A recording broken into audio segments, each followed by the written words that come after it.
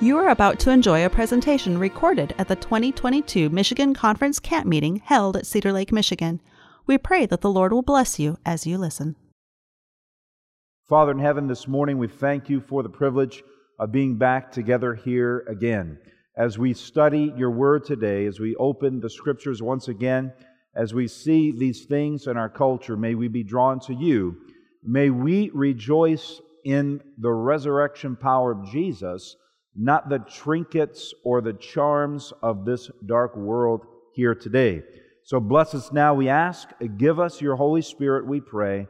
Lord, cleanse our hearts from sin, that I may speak and we may hear from you today. We ask this in Jesus' name. Let everyone say, amen. So yesterday I started with kind of an illustration, and we talked about orange juice. And I said, if there are 2 glasses of orange juice, how many of you would love to take one of those fresh squeezed juices? And I said to you, there's one for you and there's one for me. And so we both drink them. But what I did not tell you is that one of them had a drop of cobra venom in it, and I didn't tell you which one it was. And I still didn't tell you, so you're not certain. But you know that that drop of cobra venom can kill 3 fully grown large men. I may think that we ought to be more careful about what we just grab onto in this life. What do you think? You think that's a good idea? You think it's a good idea as a Christian to filter everything that we do, whether it's our entertainment or what we choose to engage ourselves in, what we choose to think about, what we choose to eat or wear. And that's not to say that we're saved by those things. You understand? You know, what I'm telling you here today is that to reject these things doesn't grant you salvation. Salvation comes by faith in Jesus Christ. Amen? That's how we receive our salvation. But God has given the Christian a guiding principle and many principles in life to enhance our lives, to help us avoid deception, to help us to have a deeper understanding of the truth. Amen? Isn't that a wonderful thing? And that anything that God hates is for our own good. Anything that is good for us, He does not withhold. Aren't you thankful for that today? And so we looked at a number of texts, and this is one of the texts we looked at, that Satan, especially in the last days, has the ability and the power to transform himself into an angel of what? Into an angel of light. And the reason he transforms himself into an angel of light is not to make manifest his desire to be your friend. It's his desire to present to you something that looks appealing, that looks attractive, that looks like it teaches good principles, but in fact, he wants to lead you away from the truth and away from Christ Himself. Can we agree on that this morning? And so many things today will look good. They may sound good on the surface. They may appear good, but they are not good. I have to tell my kids all the time, everything in the world is not good. And many things look good, but they're not good. We can say more on that. We talked a little bit yesterday about program non-response, and that through media, especially through music and television and programs, video games, through books and other means, the devil is conditioning the world, and he's preparing the world for his final great deceptions in the last days. And man, if you just trace the history of television over the last 70 years, you can see very clearly that that's the case. And our society has been conditioned to not respond to the deeper things of darkness that he's trying to present to the world through this. And so we looked at a number of examples, and we're going to look at some more today. We started with Fantasia, one of the very first shows that came out, an innocent story, but introducing magic and witchcraft as a positive thing. Does God say anything even remotely positive about witchcraft or spiritualism in Scripture? I mean, it's impossible for Him to speak so negatively against it and then at the same time say something positive about it, see? So it's either or this is one of those issues.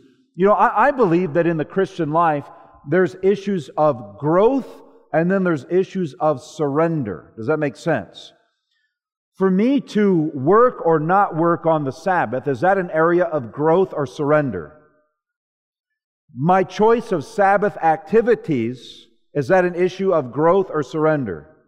It's an issue of growth, you see. My decision to smoke or not smoke, drink alcohol or not alcohol, is that an issue of growth or surrender? It's an issue of surrender. Unclean foods, growth or surrender?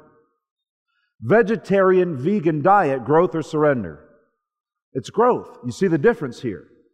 And this topic this morning, some of you might say, no, it's an issue of surrender. No, I don't agree with that. It's an issue of growth. Amen? But this issue is not an issue of growth. It's an issue of what? It's an issue of surrender. Now, I might grow in my understanding of what God says not to do, but it's either yes or no. It's black or white, you see. It's I either do it or I don't once I learn it. It's not an issue of growth. So we looked at some of these ones that have progressed through the years, the Addams Family, Bewitched, and so forth. We looked at the Wonderful Wizard of Oz. And by the way, somebody came to me and mentioned something about this, and I think it's worth noting that on the journey to the Wizard of Oz, these different people wanted something each unique. The lion wanted what? Courage or bravery. The scarecrow wanted a new heart. The Tin Man wanted a new mind. And Dorothy wanted to go where? Home. Isn't that interesting? I wanted courage, I wanted a new mind, I wanted to be renewed in my mind, and I wanted a new heart. Those three things that God gives us when we're reborn in Jesus. They make their way on the Yellow Brick Road, the streets of heaven are Yellow Brick Road. They get to the celestial city, and once they get there, and supposedly the man who is this great and glorious Oz is going to grant them all of their desires. And when they get there, and there's these wonderful people that dwell there. When they get there, there's these weird little people that live there, right? And then they get in before Oz and they realize that Oz, this man who would grant them all of their desires, a new heart, a new mind, and courage, strength for life, is a fraud.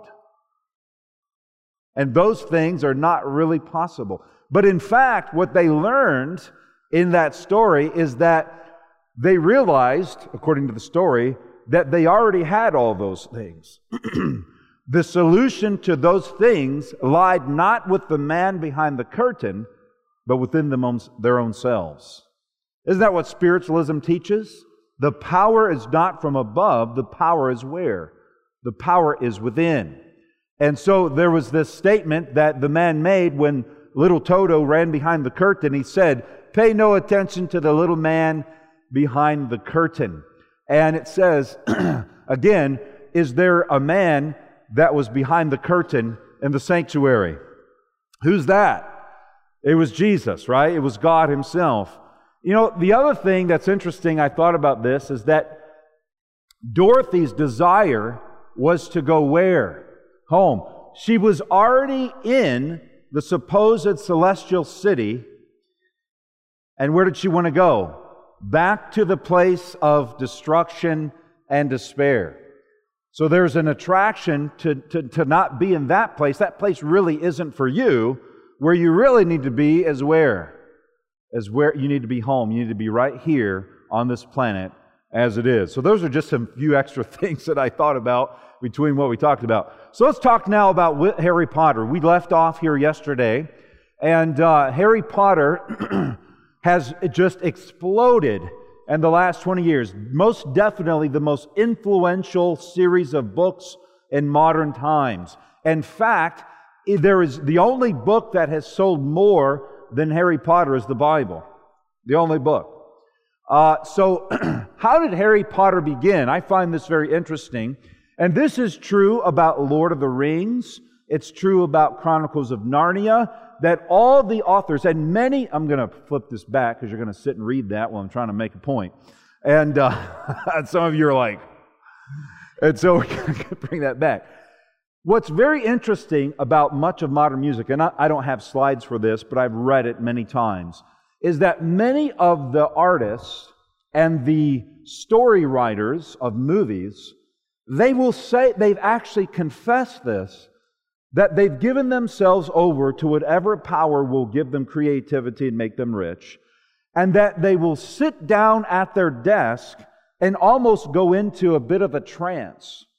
And they're kind of cognizant, but they're kind of not, and they notice that they pick up a pen and their hand starts moving, and once they come out of that trance, there's a song, or there's a storyline for a new movie, or whatever it is. And they admit that they are controlled by some kind of power that is beyond themselves. Now, to be fair, that power is either the power of God or it is the power of something else, you see. And notice what J.K. Rowling says about Harry Potter. In 1990, my then boyfriend and I decided to get a flat and move to Manchester. One weekend after flat hunting, I took the train back to London on my own, and the idea for Harry Potter fell into my head. Now watch this. Harry just strolled into my head. How? Fully formed. I really did feel he was someone who walked up and introduced himself in my mind's eye. So how did Harry Potter pop into her head? It wasn't something that she mulled over for a while, but he popped into her head. Those two words I find fascinating, fully formed.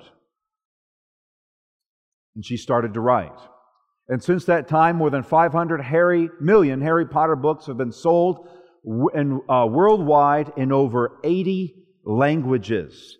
It is the best-selling book series of all time. And it is the best, there's multiple books, but those books are the best-selling books other than the Bible. Now, what's interesting is that 1 in every 15 people in the world own at least one Harry Potter book. Now, watch this statistic in comparison.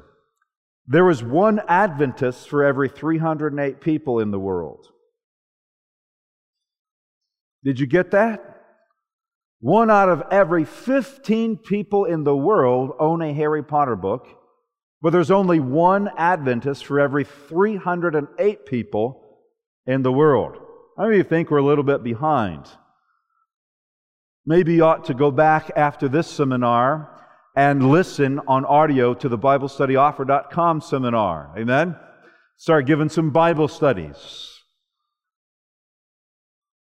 But people have argued and they have defended Harry Potter, and they've said, but our kids are reading again. In the age of the 1980s and early 90s, the rate of literacy and the rate of reading went significantly down. And with the birth of Harry Potter at a time when kids were reading almost less than ever, the number of kids reading books began to skyrocket. And so parents are saying, oh, Harry Potter gave a renewed love of reading for our kids. And people will point to the good things about something that's not good and think it's good. Well, just like people say, oh, well, the doctor says a glass of wine every night before I go to bed, lowers my heart risk and yada, yada, yada, and has all these benefits.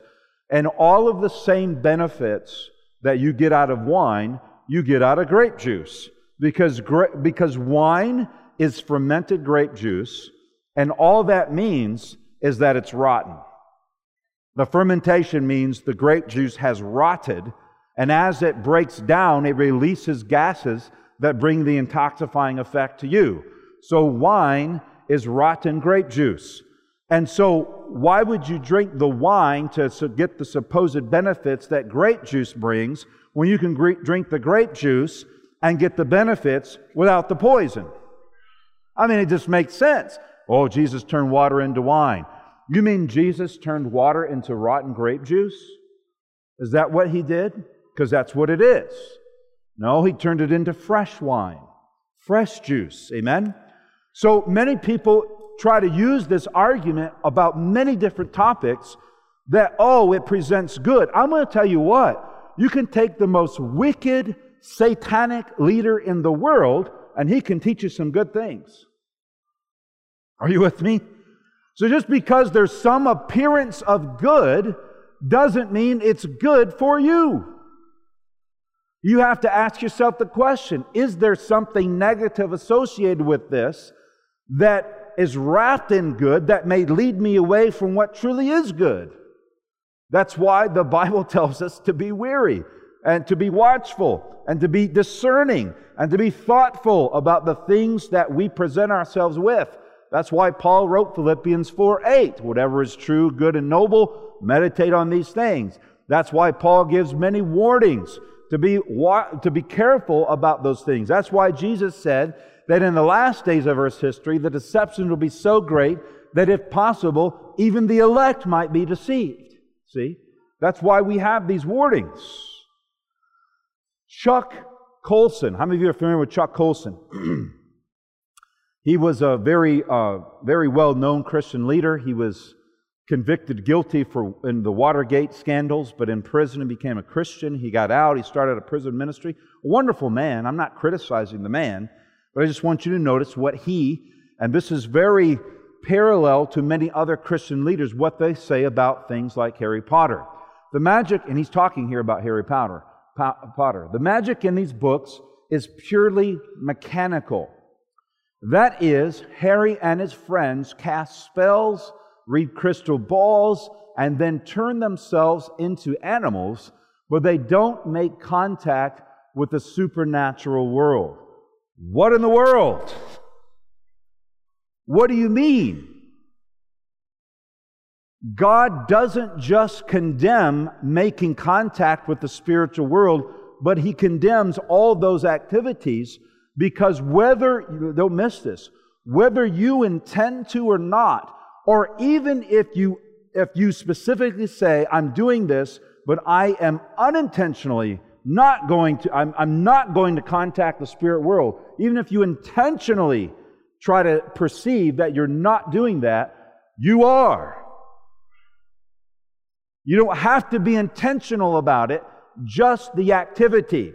It's like somebody saying, well, I'm going to drink a fifth of vodka, but I'm not going to get drunk. It's not going to make me drunk. So I might drink a case of beer, but I will not get drunk. I'm going to smoke 2 marijuana joints, but I'm not going to get high. It's just a natural reaction. It's a gateway. You do the stuff, and you're in the supernatural world, whether you think so or whether you want to or not. People say, well, I'm going to just play with a Ouija board, and it's just innocent fun. You automatically enter that world, you see. And so it's very hard pressing. I don't do it because there's just no point to you. Just listen to the seminar. I did it just because of the sake of the seminar. But it's very hard pressing to get into, when you look on the internet and try to find any Christian groups that don't embrace positively Harry Potter. It's very hard to find. Almost everybody speaks positively about it. It's just mind-blowing. I thought I could find more people that said, no, this is not good, but it's hard to find. The Bible makes no distinction between white and black, magic, good or bad witches. Scripture condemns the use of it in any form or fashion, yes? So, this is a headline. It was a news article from the Christian Post in 2007 speaking about Harry Potter. The series is considered to be one of the history's greatest classic depictions between good and evil. In the last book, Harry dies and is resurrected. So many Bible believers are claiming it as a Christian allegory, a fictionalized modern-day adaptation of the life of Christ intended to introduce Him to a new generation. Now, this is very interesting, friends, because in the Bible, the first beast of Revelation receives a deadly wound and then is miraculously healed. So any storyline that has a person who dies and comes back from the dead is not necessarily an allegory about Jesus Christ. It's just not. Okay? In fact, I would go out on a limb and say probably most aren't. Because once again, in the Bible, the Antichrist apparently dies and then is resurrected into power. See? So just because we like to think we want to make these things allegories doesn't mean that they are. Albus Dumbledore, one of the key characters in Harry Potter, commends Harry, the virtues of love, loyalty, and innocence.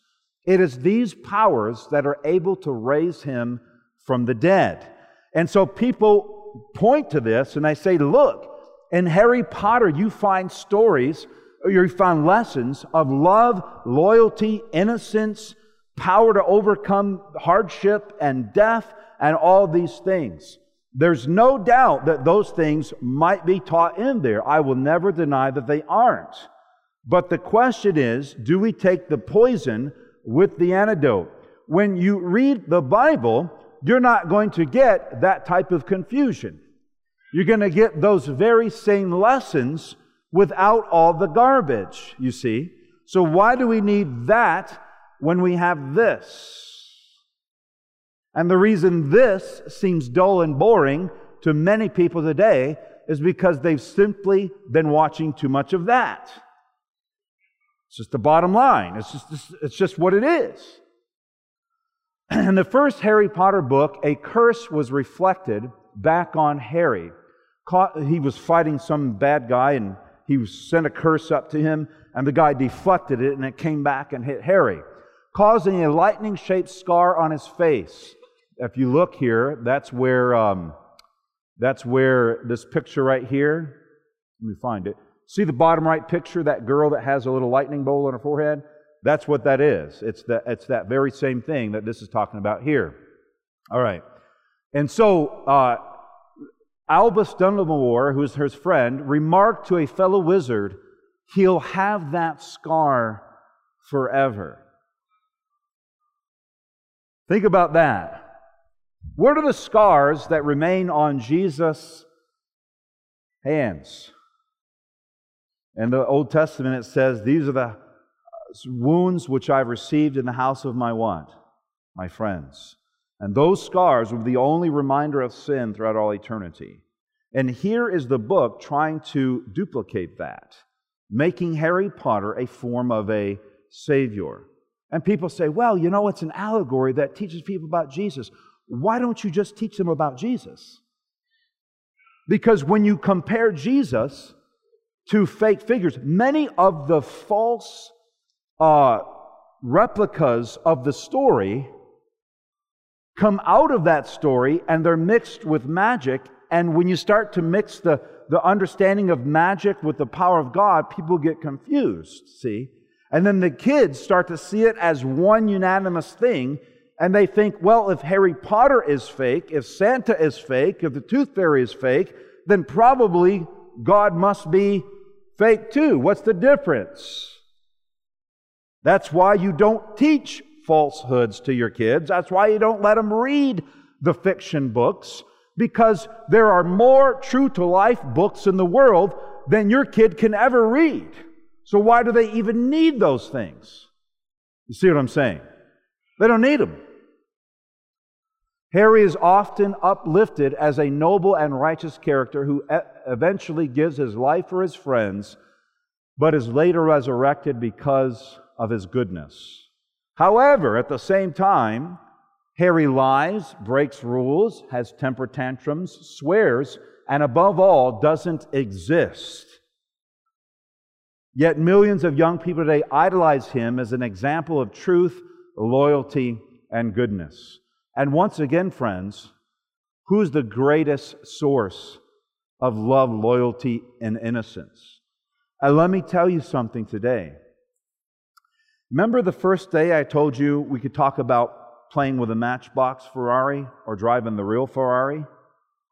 Harry Potter's the Matchbox, and Jesus is the Ferrari. Why would you just go down the pipe and play with the Matchbox when you can have the real thing? Why do you go all this way, out of your way, with a bunch of fiction to try to teach them about the God that's real? Just teach them about the God that's real. How many can say amen to that?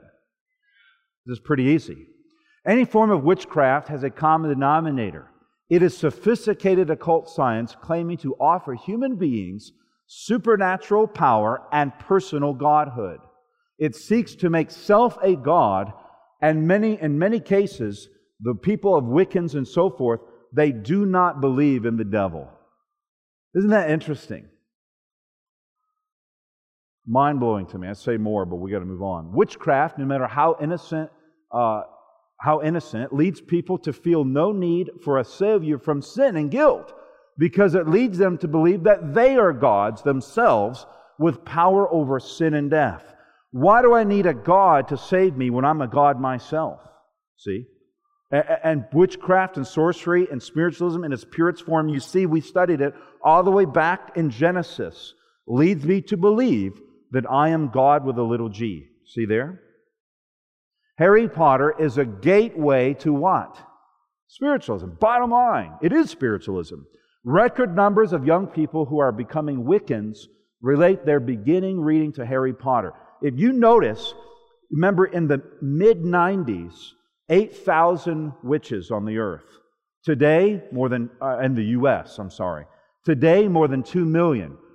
And that number exploded to over 100,000 in the year 2000, it was 2000-ish. What do you associate the explosion of desire to be witches and warlocks with? Harry Potter, the first book, came out in what year? 1998. That's where the explosion came from. And people are trying to say, no, there's no connection. Because our kids know that Harry Potter is fake. That's the argument that Christians will make. Our kids know and understand that all of this is fake. Yet thousands, hundreds of thousands are leaving the church, leaving the Christian faith to become Wiccans. Why? Because they're reading this. Rowling stated this. This is an interesting statement she makes. I get letters from children addressed to Professor Dumbledore, and it's not a joke. They are begging to be let into Hogwarts, and some of them are really sad because they want it to be true so badly, they've convinced themselves that it is true. And here's what the book says. I was reading about this. I haven't read the books. I won't read them, but here's what some of the articles were saying. Hogwarts, which is the school of witchcraft, it's a castle, is actually located in Scotland. But it is to they have a definition for people who don't believe in magic, and they call them, is it muggles? Muggles, yeah. To muggles, which would be all of us, all it looks is an ancient ruins of old castles with signs that say danger. But to those who believe in magic, they can actually see it, and there it is. And so people go there, and it's in secret, and it's in hiding, and they really believe it's a real place. Very interesting. Very interesting. Here's a couple of statements from young people. They say, I thought the story really made you feel like you could be a wizard or a witch. Lily, 11 years old. I like what they learned at Hogwarts, and I want to be a witch, 10 years old. My son is 10 years old. He doesn't want to be a witch or a warlock because he hasn't read the books, nor will he, and when he's under my house. And man, let me tell you, I give my kids all kinds of fun things to do, but they don't have to do that stuff. We don't have to just let ourselves drift with the current of society. We can stand as a rock in the current and not be moved. So, the question is, will they know the difference? Can God become like Harry to them, a fictional character that has these kind of things? God can become the same level as Harry Potter in their eyes. So many people, several of you have asked me, I probably had at least 10 people ask me this week, what's the difference in Harry Potter and Pilgrim's Progress? There's a big difference. In fact, there's a lot of differences. And the difference is this. Pilgrim's Progress truly is a Christian allegory. Harry Potter is not. J.K. Rowling makes no inclination that it's that. It's just Christian leaders have tied to that. But the author of Pilgrim's Progress says it is. And I firmly believe that God gave him the dream that he wrote down. But the difference is this. All forms of evil in Pilgrim's Progress are labeled clearly as evil. There is no evil that is called good. unless it's an example of Christian lesson. You understand what I'm saying? Like somebody's doing it and then they call them out for it and expose it.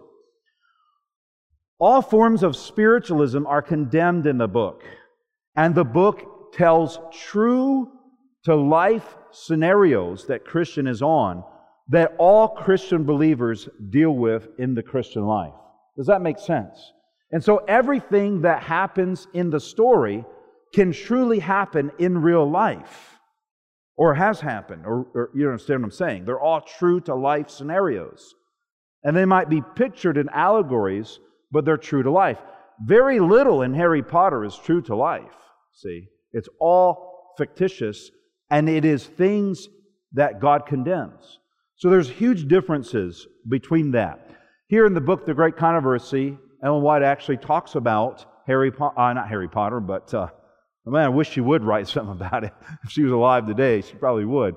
But she writes about Pilgrim's Progress, and it says, again, as in apostolic days, persecution turned out to the furtherance of the gospel. And a loathsome dungeon crowded with profligates and felons, John Bunyan breathed in the very atmosphere of heaven. And there he wrote his wonderful allegory of the pilgrim's journey from the land of destruction to the celestial city. And remember, when he gets to the celestial city, he's not disappointed like they were in Wizard of Oz, see? It's truly the real thing. For over 200 years, the voice from Bedford Jail has spoken with thrilling power to the hearts of men.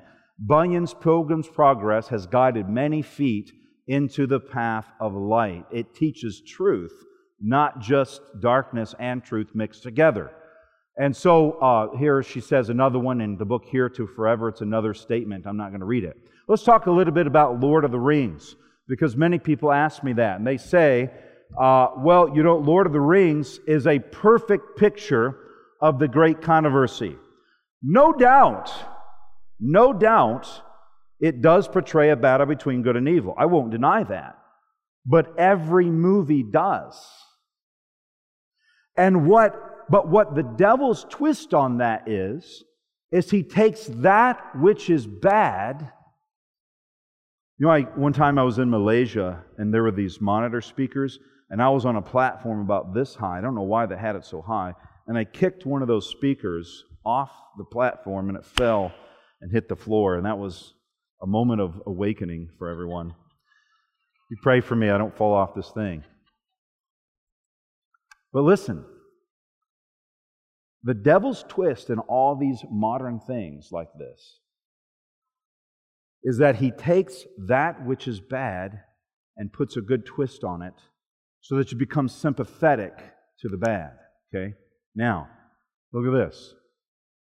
The whole storyline is a ring that was forged that would bring all of the groups of people in this Middle Earth together in unity. Okay? And whoever possessed that ring would have the power to do so. They would all be forced to bow the knee. They'd all be what? To do what? At the end of time, at the end of the millennium, every person that's ever lived will be there. And the Bible says in Philippians that every knee will bow and every tongue will confess that Jesus Christ is Lord. Will they be forced to do so? No. They will do it under their own free will. But in this storyline, all the tribes of the earth will come together and force them to be under one rule. Okay? And whoever possesses that ring has great power. And there's this enemy, Sauron, who's trying to do this. But I want you to see this. This is the description of the ring. This is not my words. This is the words off the movie. It says, one ring to rule them all, one ring to find them, one ring to bring them all, and in the darkness what? Bind them. In the land of Mordor, where the shadows lie. Now that's very interesting. What do you say? To bind them in the darkness. Now this ring falls into the hand of Mr. Frodo. And it's his job to take it to this mountain and get rid of it. Okay? And in the midst of that, he becomes essentially addicted to the ring. Every time he puts the ring on, he becomes invisible. Okay? But every time he puts the ring on, the really bad guy, Sauron, he can see him in the spiritual realm. Are you with me so far? I'm not trying to get too deep into this, but I want to make a point. And throughout the story, there's another character called Gollum, who once was a hobbit and who had once possessed that ring, and it turned him into a monster. Okay? And so what happens is you become sympathetic with both characters playing with the thing that's going to bind everybody in darkness. And you become sympathetic with the whole picture. Now that's just, I could sit here till noon telling you these types of things. But throughout the whole series of the videos, you have magic and witchcraft and sorcery and darkness, and it is not in any way a Christian allegory. You understand? And so it doesn't reject the dark. It does in a sense, but all the while that it's trying to reject it, it's also embracing it. Did you catch that? All the while, the ultimate darkness is rejected and overcome, it's embracing it and at times using it to overcome. Does God call us to use the powers of darkness to overcome? What do you think? No, He doesn't. He does not at any time call us to do that.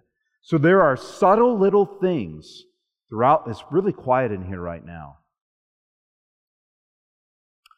Now, I don't want to judge you, and I'm not judging you. I love you. Sometimes I'm known as a straight speaker, but you talk to me individually. You know I love you. My church members, they all knew I loved them. And I say this in sweet kindness.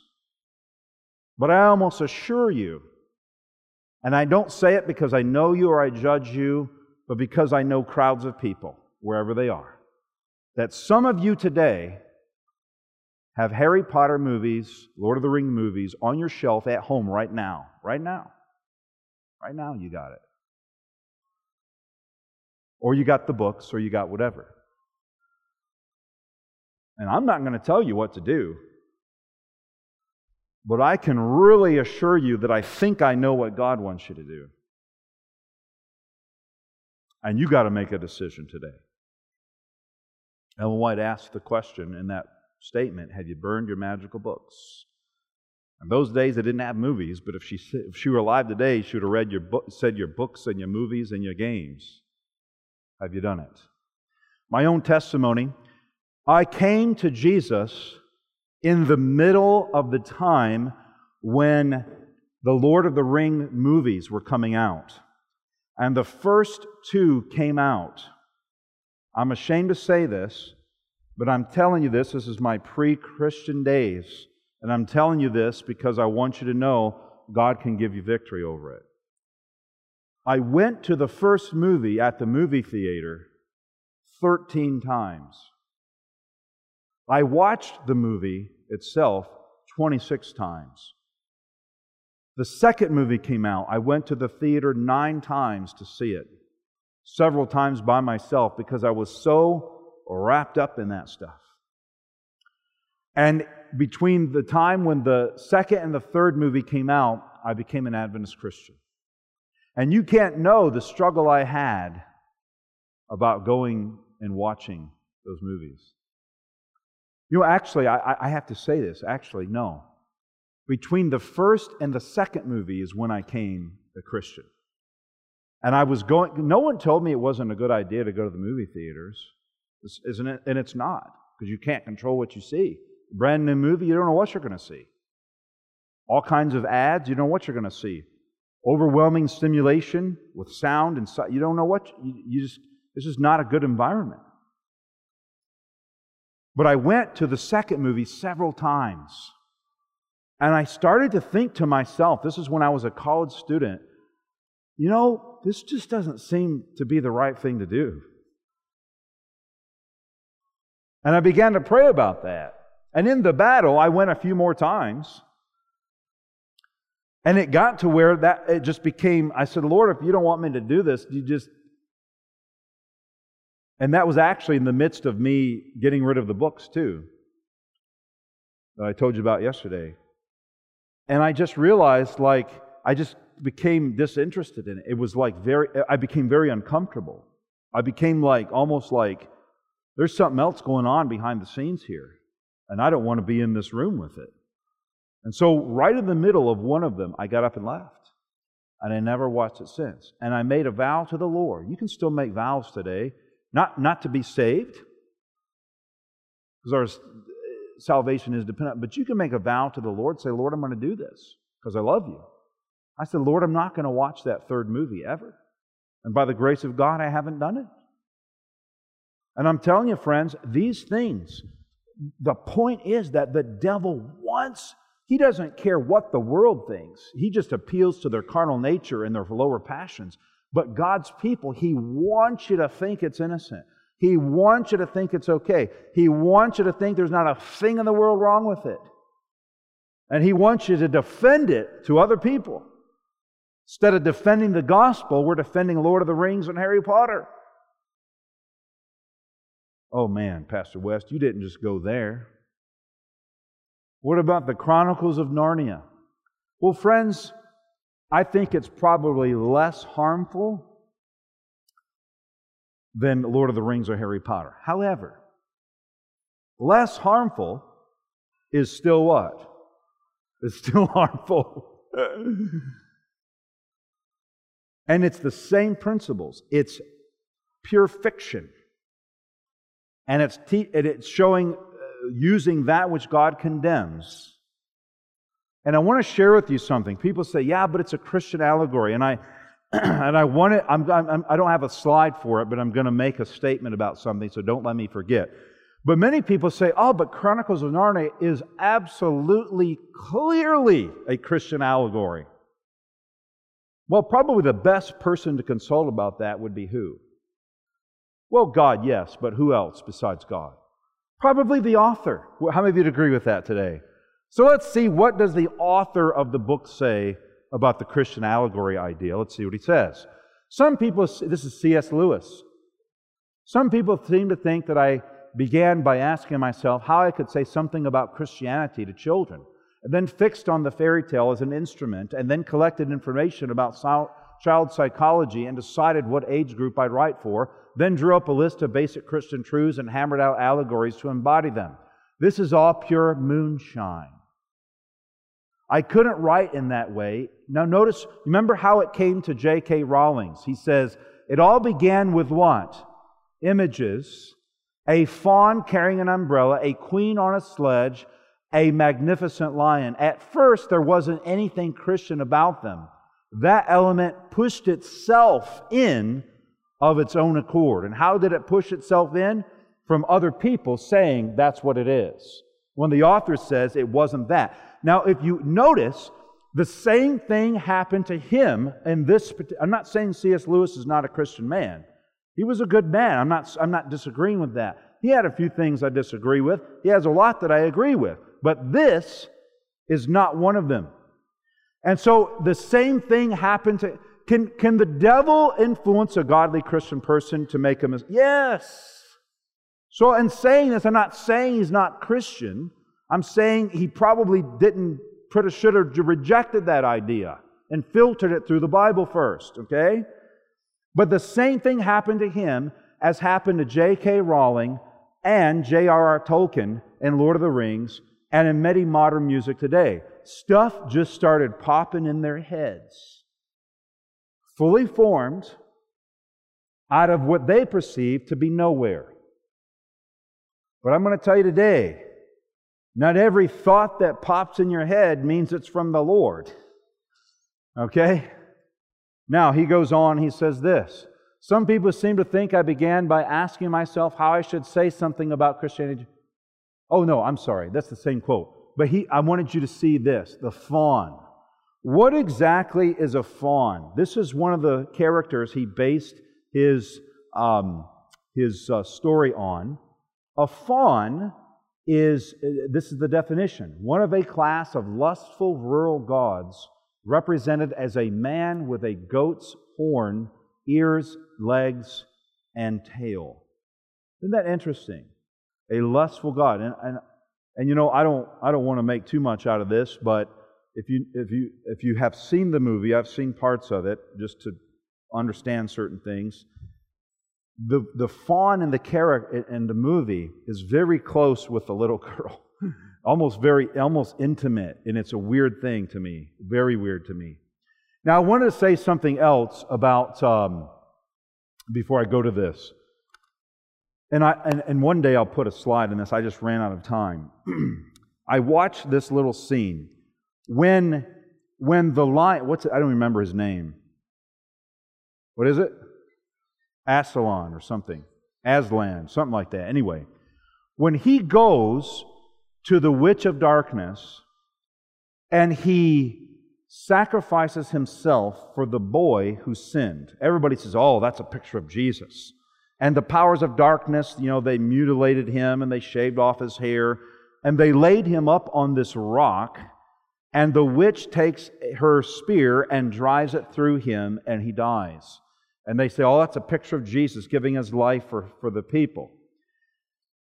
The next morning is very interesting because the two girls are there and they're touching him and they see that he's dead, and then they're very sad. They get up, they turn around, and they walk away. And as they walk away, they hear a really large sound. It goes like this.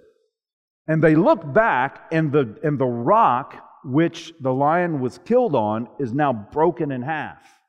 People say, oh man, it's like when the angel came and rolled away the stone. And they look up, and there standing in the sunlight is Aslan, now resurrected. He's alive again. He comes down and he talks to them, and he says that the witch failed to understand, and notice what he says, the true power of magic.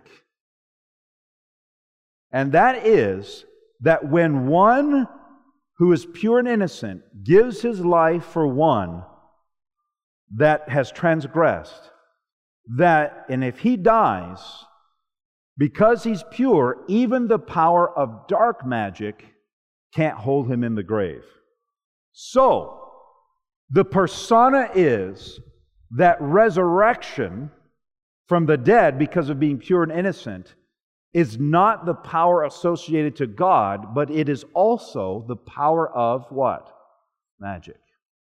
The power of magic.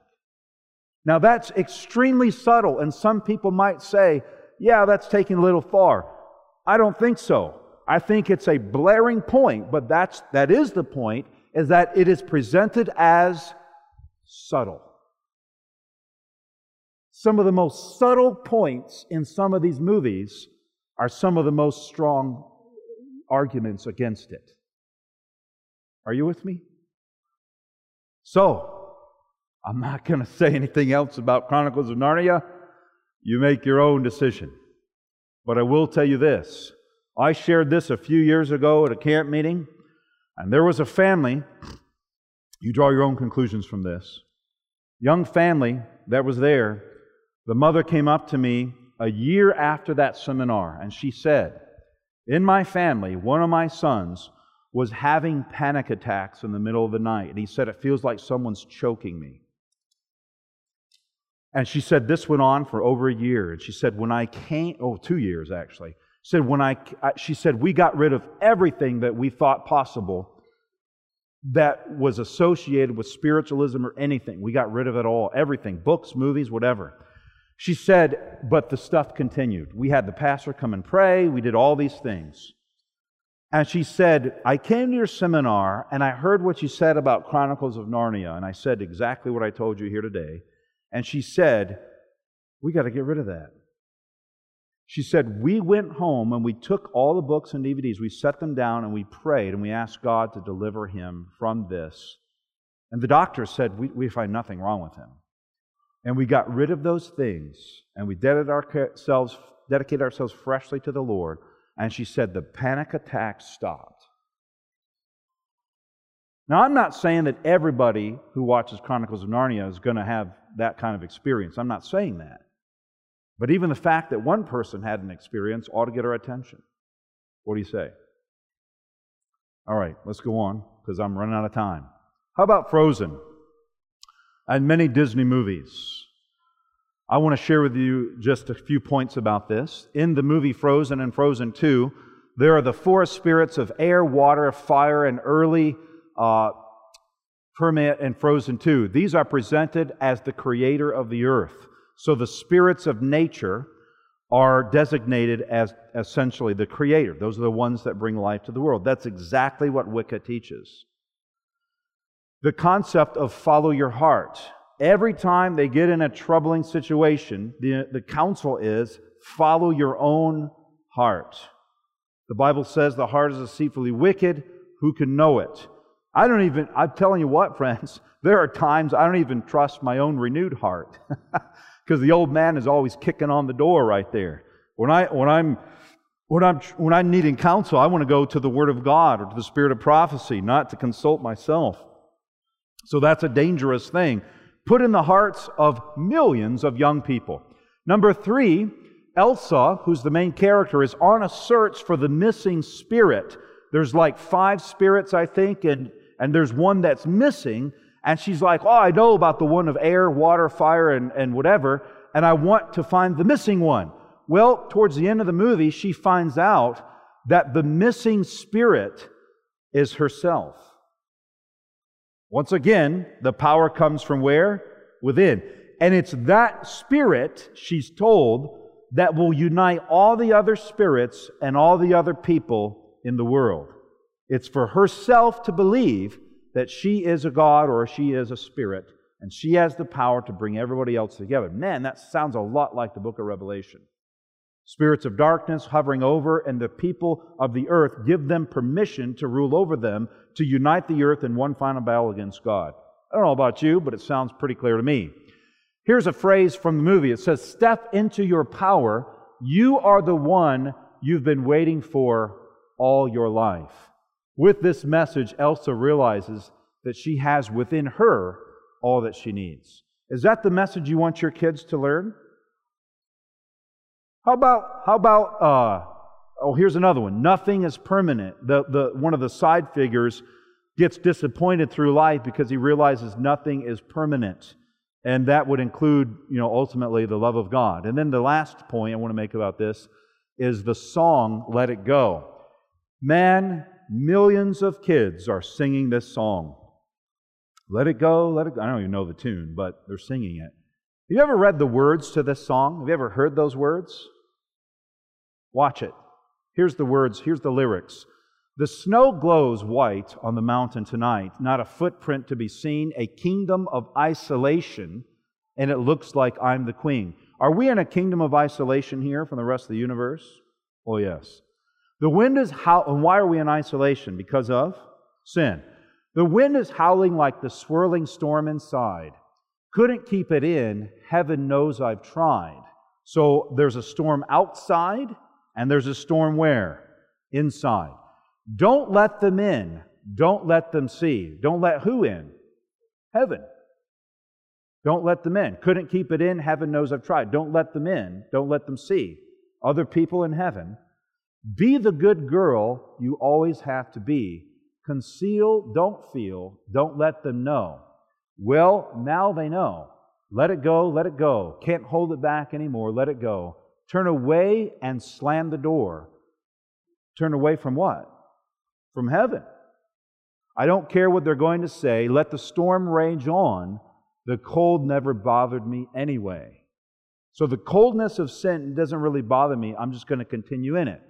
It's funny how some distance makes everything seem small, and the fears that once controlled me can't get me at all. It's time to see what I can do to test the limits and break through. Test the limits of what? Of God's law. No right, no wrong, no rules for me, I'm free. Some of your kids and grandkids are singing this song on a daily basis. Let's keep going. Let it go, let it go. I'm the one with the wind and sky. Let it go, let it go. You'll never see me cry. Here I stand and here I stay. Let the storm rage on. Let what storm? The storm of sin. Let it keep going. I don't want it to end. My power flurries through the air into the ground. My soul is spiraling in frozen fractals all around. And one thought crystallizes like an icy blast. notice this, I'm never going back.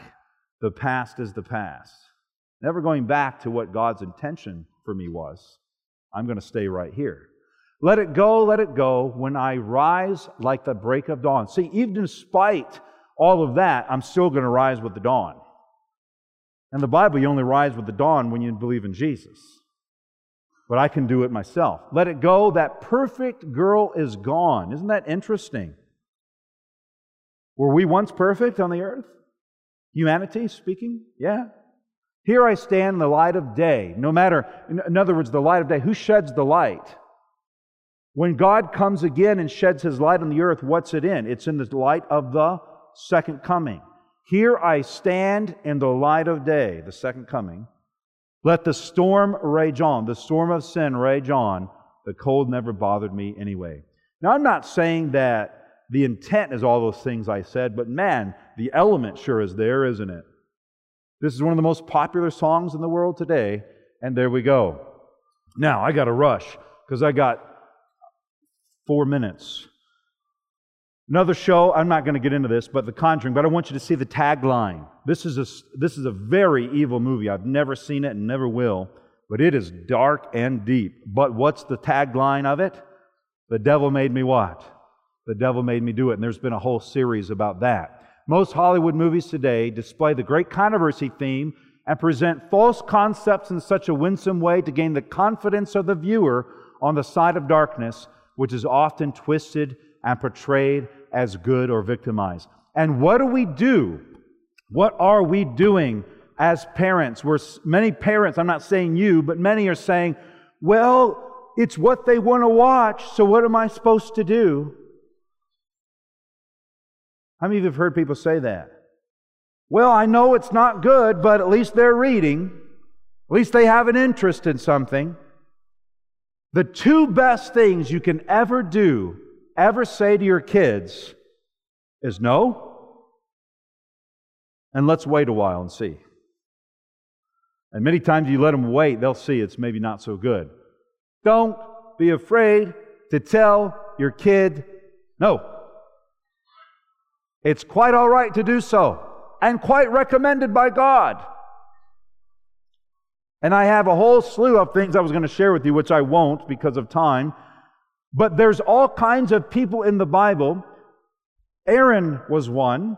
Couldn't say no to the people, nor could he say no to his sons. And his sons became priests, and they were so wicked because Aaron didn't say no to them that God killed them. Eli the priest, same situation. He wouldn't say no, and they become self-indulgent. He just let them run their course, and God ended up having to kill them. Not a good thing. Let's do this. I got a few things I'm going to share. We may go over 5 minutes, but how many of you will stay? All right, good. So, The Walking Dead, real quickly. I just wanted to make this point. It's a very powerful point. This is a line from one of the programs. I don't watch it. I haven't seen it, but I was reading online about it. He says this. These two guys are interacting. These two main characters. Rick, you're a man of God. Have some faith about the whole zombie apocalypse kind of thing. And it says, I can't profess to understand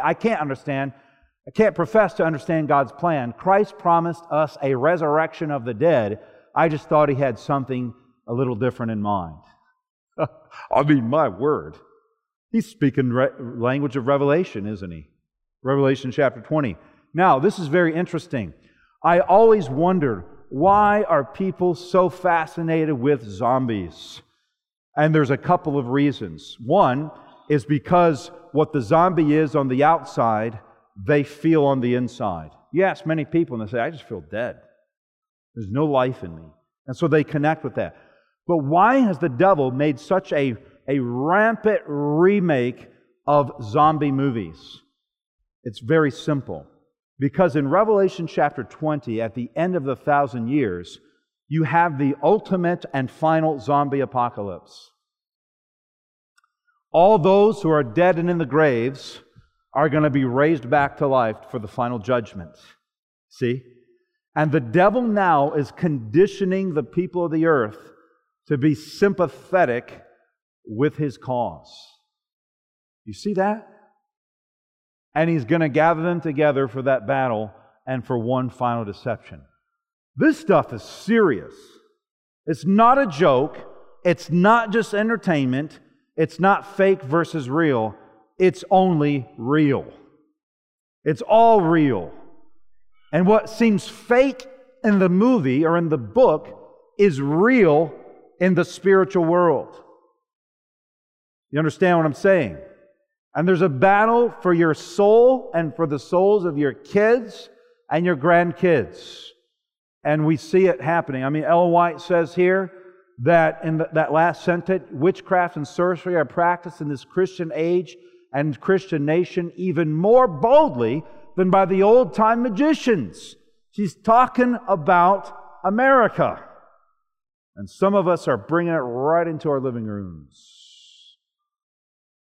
Let me get past this. Can we safely say that God is influencing these movies if they contain elements that are contrary to His word? What do you say? No, I don't think so. I'm not trying to pick on movies. I'm not trying to pick on whatever. I'm not trying to be hardlined.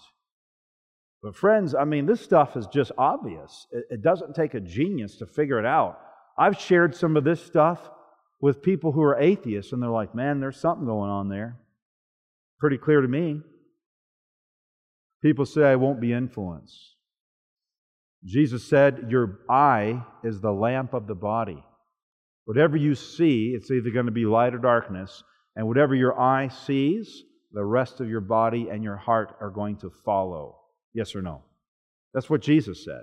I mean, it's just the words of Jesus.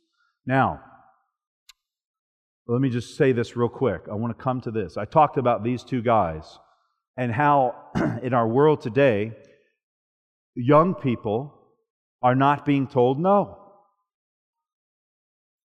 And I see it. I'm not trying to be critical, but even in I see young people in academies and other things, they just kind of rule the roost.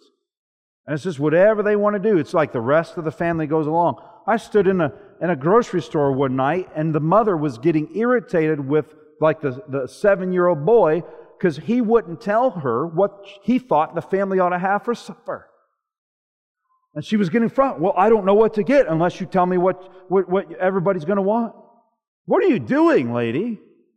What are you talking about? I mean, that's just ludicrous. And man, I just wish I had time to do this. I want you to see, there's just some powerful statements here, but we just don't have time to read all these. Well, let me just read this. Where is it? There it is. There's no greater curse upon households than allow the youth to have their own way. That doesn't mean you give them good things. You give them choices within the context of good. You see? You teach them to be leaders. You teach them to make good choices. We give our kids choices all the time. But it's not Harry Potter or the Bible. It's this Christian book or that Christian book. Which one would you like to read? And when you're done with that one, you can read the other one. You know, those are the kind of choices.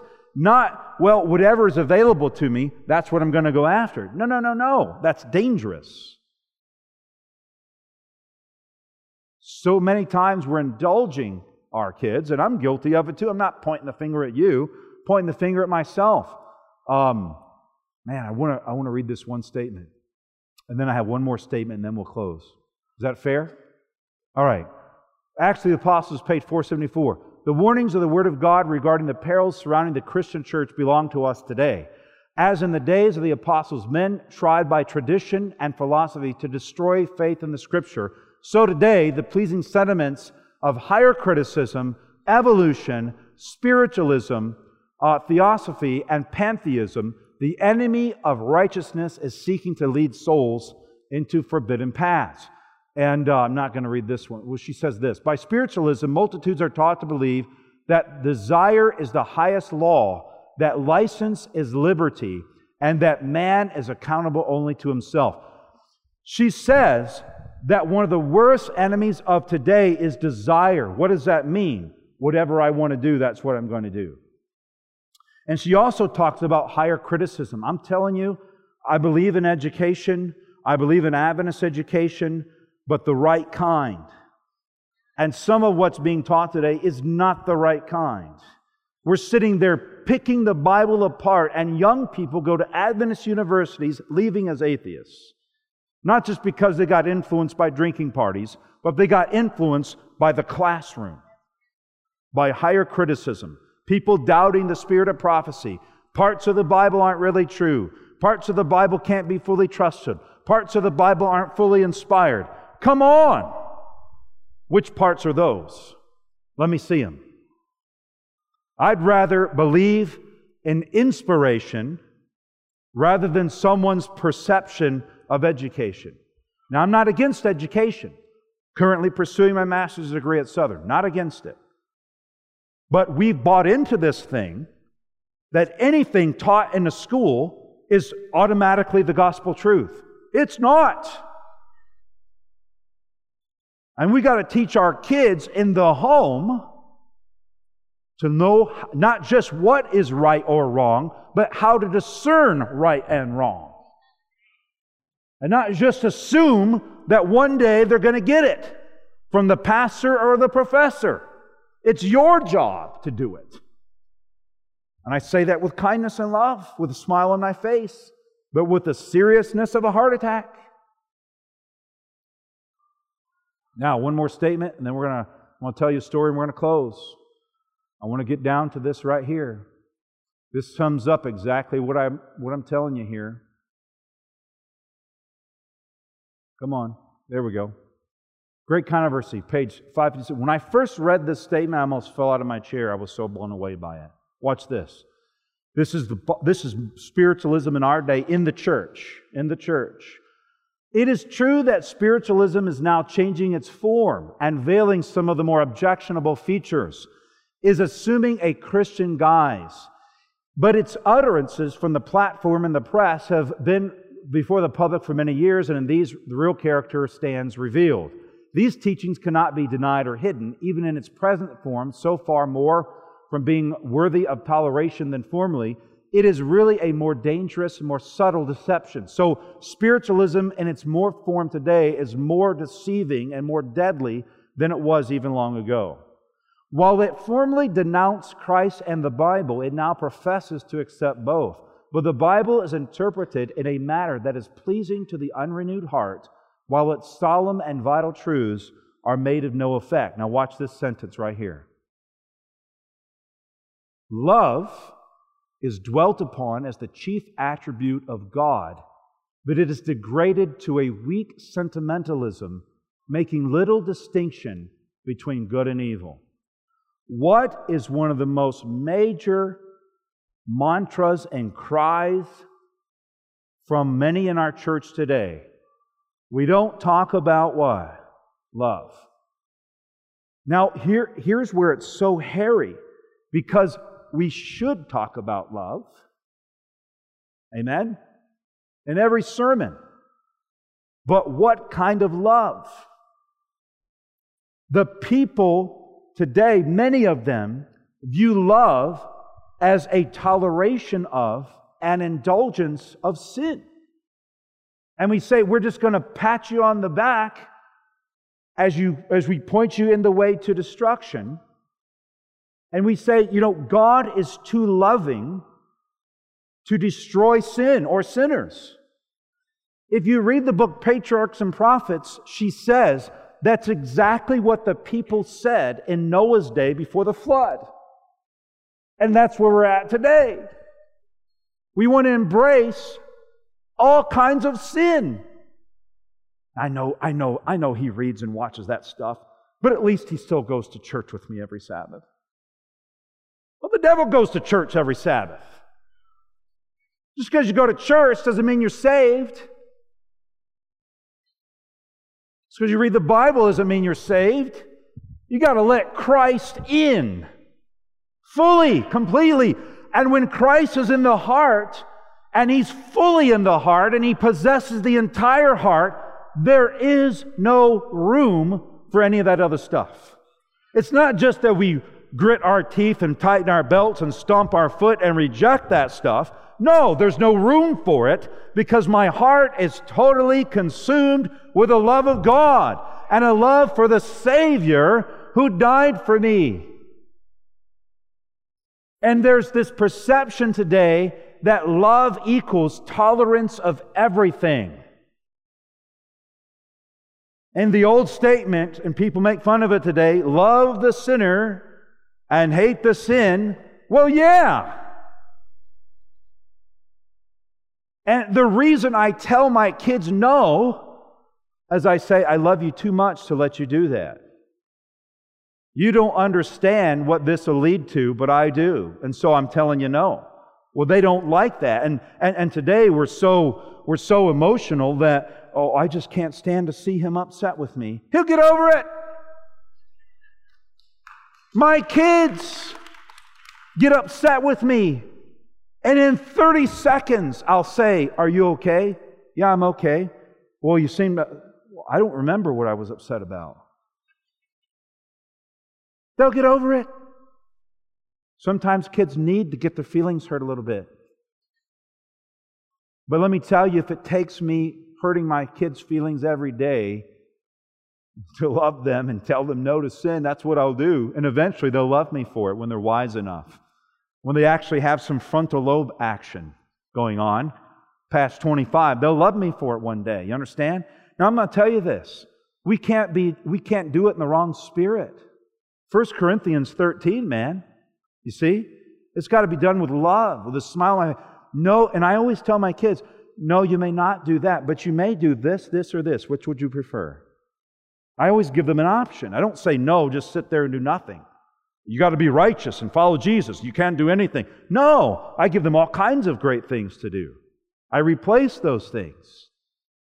And let me tell you, when you look at in the Garden of Eden, there was one tree that God said no to. God told Adam and Eve before sin even entered the world, told them no. Don't eat from that tree. See that? And so, friends, we've got to get a hold of ourselves. Spiritualism has crept right into our theology, and it's killing us. And it's killing us. Now, I'm going to tell you one story, then we're going to close. You ready? Story of my uncle. You can just turn off those slides. I'm done. We want to become living sacrifices, amen, to the Lord God. Romans chapter 12, verse 1 and 2. When Christ enters the heart, He gives us a new heart. Paul tells the Ephesians in the book of Ephesians, you once walked in darkness, but now you walk in the light of Jesus. Resurrection power is what we want, the power to overcome, the power to raise us from spiritual death, amen? My uncle and my aunt, a number of years ago, were married together. They're now divorced. My uncle had been attending a prophecy seminar in the local Seventh-day Adventist church. My aunt was involved in the occult. She was doing Ouija boards and witchcraft and all kinds of stuff. He comes home one day and tells my aunt, I'm going to join the Adventist church. I'm going to be baptized in 2 weeks. She said, no, you're not going to be baptized. He said, yes, I am. She didn't say anything else. That night, he woke up and she was straddled on top of him in the bed with a pistol in his throat and said, if you join the Seventh-day Adventist church, I'm going to kill you and our daughter. So he reneged on his decision to follow Jesus. But several days later, the conviction was back again. So he gets brave and he gets courageous and he goes into the house and she's standing in the kitchen with her back turned to him. And he says, I have decided I am going to join the Seventh-day Adventist church. And she said, no, you're not. And he said, yes, I am. And she turned around, and these are his words, and he's an honest man. He said her eyes were black and her voice changed to that of a man, a deep male voice, and said, you will not join the Adventist church. Don't miss this. You may join any other church, but not the Adventist church. If you join the Adventist church, your daughter will die. He made his decision to not join the church. And he continued to live with her. And my uncle was a brilliant man, probably the smartest man in our family. He was an engineer. He designed and built motors. He built all kinds of machines and computers. A brilliant man. And he stayed with her, and she continued to practice all that stuff until he got out anymore. And to this day, right now, he's only in his 50s, he cannot even complete a sentence, hardly. You talk to him and he can barely get his thoughts across because she in the practice of witchcraft, and it destroyed his mind. I'm telling you, I can tell you stories till midnight about the stuff she used to do to him, and it's utterly destroyed his mind. Friends, I'm telling you today, we live in serious times. We live in times unlike any other. You saw the quote. She said that even in a Christian nation, this stuff is being practiced even more boldly than it was in ancient times. And the devil is preparing the world for his final deception, to appear as Christ on the earth and deceive countless millions, hundreds of millions, billions even. And friends, today is not the time to go soft on this kind of thing. It's the time to approach it with love and kindness and grace, but it's a time to make a firm stand on it. You can make a firm stand and still be kind. You can make a firm stand and still love the people who are practicing the things that you're taking a stand against. You can do that. It is possible. The world says it's not possible. The world says if you disagree with me, you hate me. But that's not true. Because God takes a stand, a stronger stand than any, and He still loved them enough to die for them. Hallelujah. And so we've got to take a firm stand today and say, Lord, by the grace of God, with a great love in my heart for Jesus, in the power of His resurrection power, the power of righteousness and purity and truth, I'm going to take my stand for you today. And I want to ask this morning if maybe you need to take that stand against something in your life, against some issue in your life, some whatever. Maybe you got the books, maybe you got the movies, maybe you've been indulging people. I need to say, Lord, I'm going to give that to you today. If that's you, would you just stand up where you are? Say, Lord, I'm going to give my heart to you this morning. I'm going to give my life to you. And you may need to go home, and you may need to clean out some stuff and burn them just like the Ephesians did. Amen? And you may say, I'm not walking in darkness anymore. I'm going to walk in the light of Jesus. I'm going to follow Jesus, who rose from the dead for me and who's now interceding for me today. Amen? How many of you want to make that decision today? Let me see your hands. Let's pray. Father in heaven, what a joy it is to follow you. What a joy it is to be revived by your resurrection power. And we would not choose these other things when we have the power of Christ that dwells in us. And Lord, that power gives us life. It doesn't give us an existence merely, but it gives us life, and life more abundantly. And for everything that you call us to lay down, you have 100 delights ready for us that are much more fulfilling, much richer than any of the things that the devil can counterfeit in this life. So please bless us, Lord. May we stay strong, but may we stay in your grace. May we not have a misunderstanding of your love. Not that we just endure and tolerate everything, but that we will not do that, but we will take a firm stand while loving the person. We will still embrace them and as your sons and daughters, but we will not allow ourselves to indulge the practice. So be close to us, we pray. Bring revival to our hearts throughout the rest of camp meeting and beyond. May we go onward and upward until the day that Jesus comes. This is our prayer, and we ask it. You see those here who have made their decisions for you. And I pray your Spirit rest upon them, your peace, your love, your joy, and the true goodness, the true righteousness that comes only from you. And I pray that for them and their sake and their families. In Jesus' name, let everyone say, Amen. To listen to more of these presentations, you may visit the audio archives at misda.org/audio22 or search for Michigan Conference Camp Meeting wherever you get your podcasts.